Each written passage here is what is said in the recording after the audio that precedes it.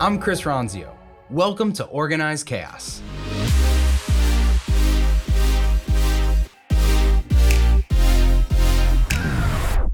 I was watching a presentation on YouTube the other day, and the presenter, who's this big VC investor, was talking about market conditions, and he went to pull up this report, and he said, I'm going to share my screen, and let me just find the window.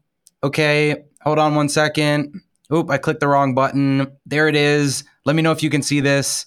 How many of you have been in a presentation, been on a Zoom call, a Google Hangout, Meet, whatever, and had someone share a screen and they talk that awkward communication just to fill the silence? I know I've been on so many of these calls, so I smiled to myself and I thought about it, that this, acclaimed investor who, super famous guy, does a lot of these presentations, is just filling the silence, filling that awkward silence about sharing his screen. And it's something that I've done too. It's something that I think we've all become conditioned to doing. And the reason is because if you don't explain what you're doing, everyone is like, well, why are they not talking? Is something wrong? Did the internet go down? Is there something I'm missing? Am I not seeing it? Is my computer broken? And you'd have all these questions. And so they fill the silence to avoid the confusion, so you don't have those questions.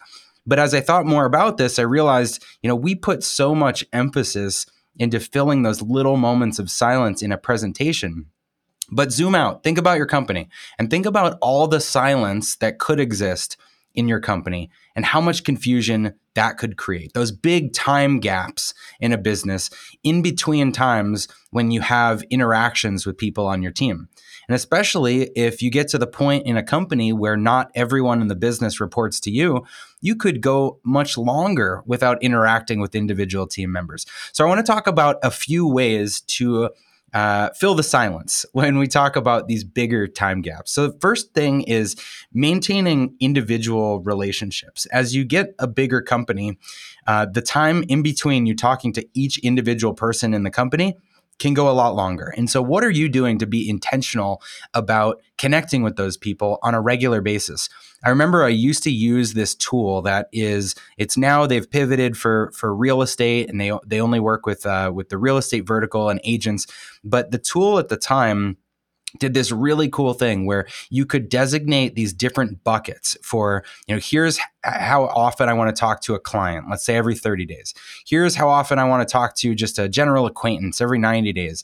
Here's like my roommates from college, and I want to keep in touch with them every 120 days. Here's, my in-laws or my parents, and I want to talk to them every 7 days. And you would put these different timelines, and then the system would remind you on those cadences every 7 or 30 or 45 or 90 days to reach out to that person. So you'd have a hit list of people to contact.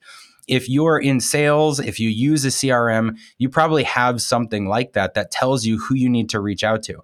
But when you're running a company, you don't probably have a tool that's telling you how frequently to reach out to everyone unless you put a system in place for that.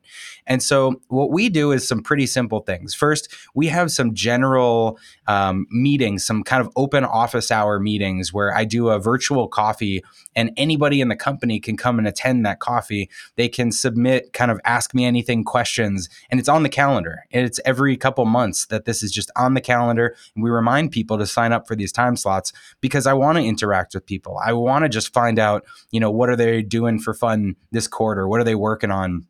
Is there anything that I should know about? And making sure I have that space.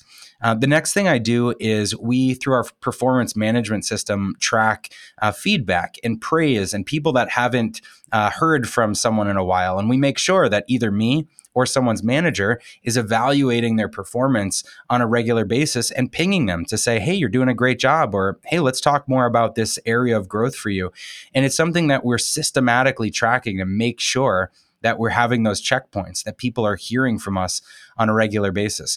When we have new hires set up, we have a cadence of a buddy that they meet with, and then regular times that I reach out to them throughout the year to just see how things are going.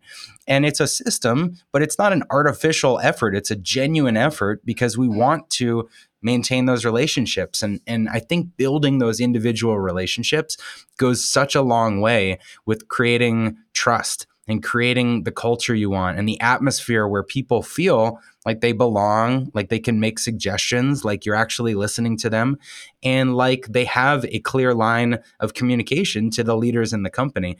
But that doesn't just exist. You have to create that. And so think about in your business how you're creating those clear lines of communication so that you can be talking to people on a regular basis and not let these big time gaps happen. The next thing I think about is when you make important business decisions, when you're reorganizing reporting structures, when you're deciding to hire a specific position and whether it'll be an in-house promotion or an external hire, when you are deciding to pause something that you're developing, products or services, and move your priorities to something else, when you decide that you want to change pricing, these types of decisions as leaders, we may talk about all the time because we're thinking about them and we're chopping it up and figuring out what to do. But as soon as stuff starts to trickle out to the extended team, the silence creates a lot of questions. And so if you don't have a regular kind of vessel of communicating these decisions, then people can start to come up with their own conclusions of what's going on. And so for us, again, we have a bi-weekly all hands meeting. I know I've talked about this before. It used to be every week, and now we switched it to every 2 weeks. But for us, it's an important time to get everyone together on a virtual call to be able to share the big decisions and big things that are happening across every department. In between those meetings, if there's quicker things, we'll post it as a Slack update. We'll send out a Loom, a video message to everyone. We'll roll something out through Trainual that everybody needs to know. But these are ways of communicating intentionally. Here's what's going on. Even across our weekly leadership meetings, we'll take summaries of those meetings and post them out to all the departments, all the department heads, so that they can get the information down to everyone on their teams in their own ways. And so being really intentional about here's a decision that was made, here's how it could affect other people, and getting that out on a regular basis, I think is another way of preempting the questions or the concerns. And then we also put a lot of energy into where we're headed as a company. So the third bucket I'd focus on is where is your business headed? And you need to communicate that and not leave that void for people to fill in with their own ideas. Cast your vision of where will the business be in 5 years, in 3 years, at the end of this year, and have really measurable metrics and goals to guide people toward that vision. And then have your strategic goals, your OKRs, your rocks, whatever you call them, and make sure that you're reporting on a regular cadence on how is the business actually doing? What's the health of the business? Are we doing a good job? Do we need to improve in some areas? Because understanding clearly the vision, the priorities of the company helps everyone in your business know where they fit in. And I think that if everyone in the company has a sense of where they fit in, has a clear understanding of your priorities and your objectives, knows the long-term vision of the business and can measure against your progress with, some metrics, understands how decisions are made, and then feels like they've got a great connection to the leaders or the leadership team, that's what creates a really healthy company. That's what eliminates a lot of that confusion that you get when there's silence. And the last thing I would say is pay special attention to how people want to communicate. A really extreme example of this is we have some team members out in Ukraine. And I realized that after all the meetings we've had, I didn't know any Ukrainian words or phrases, and I couldn't communicate how they communicate. So I started learning Ukrainian, and now I can check in with them, and it's more uplifting, and it shows that I actually really care and want to be on their level. So that's an extreme example, but think about, how do your people want to communicate? How do they value spending time? How do they want to hear from you? Does video work better? Do in-person events work better? Do company all hands meetings work better for you? Communicate how they want, not how you want. So if you can invest across these areas, if you can maintain relationships, if you can communicate decisions, and if you can cast vision and communicate how people want, there won't be that much silence.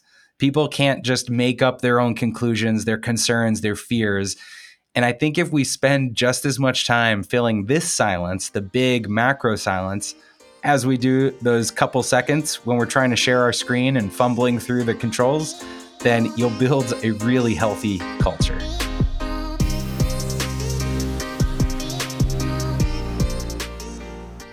Hey, thanks for listening to Organized Chaos. If you like this episode, be sure to subscribe or leave a review and share it with anyone in your network that you think could use the information. If you want to connect with me, you can find me on social at Chris Ronzio on all platforms, and you can find Trainual at Trainual, just like a training manual. We'll see you next time.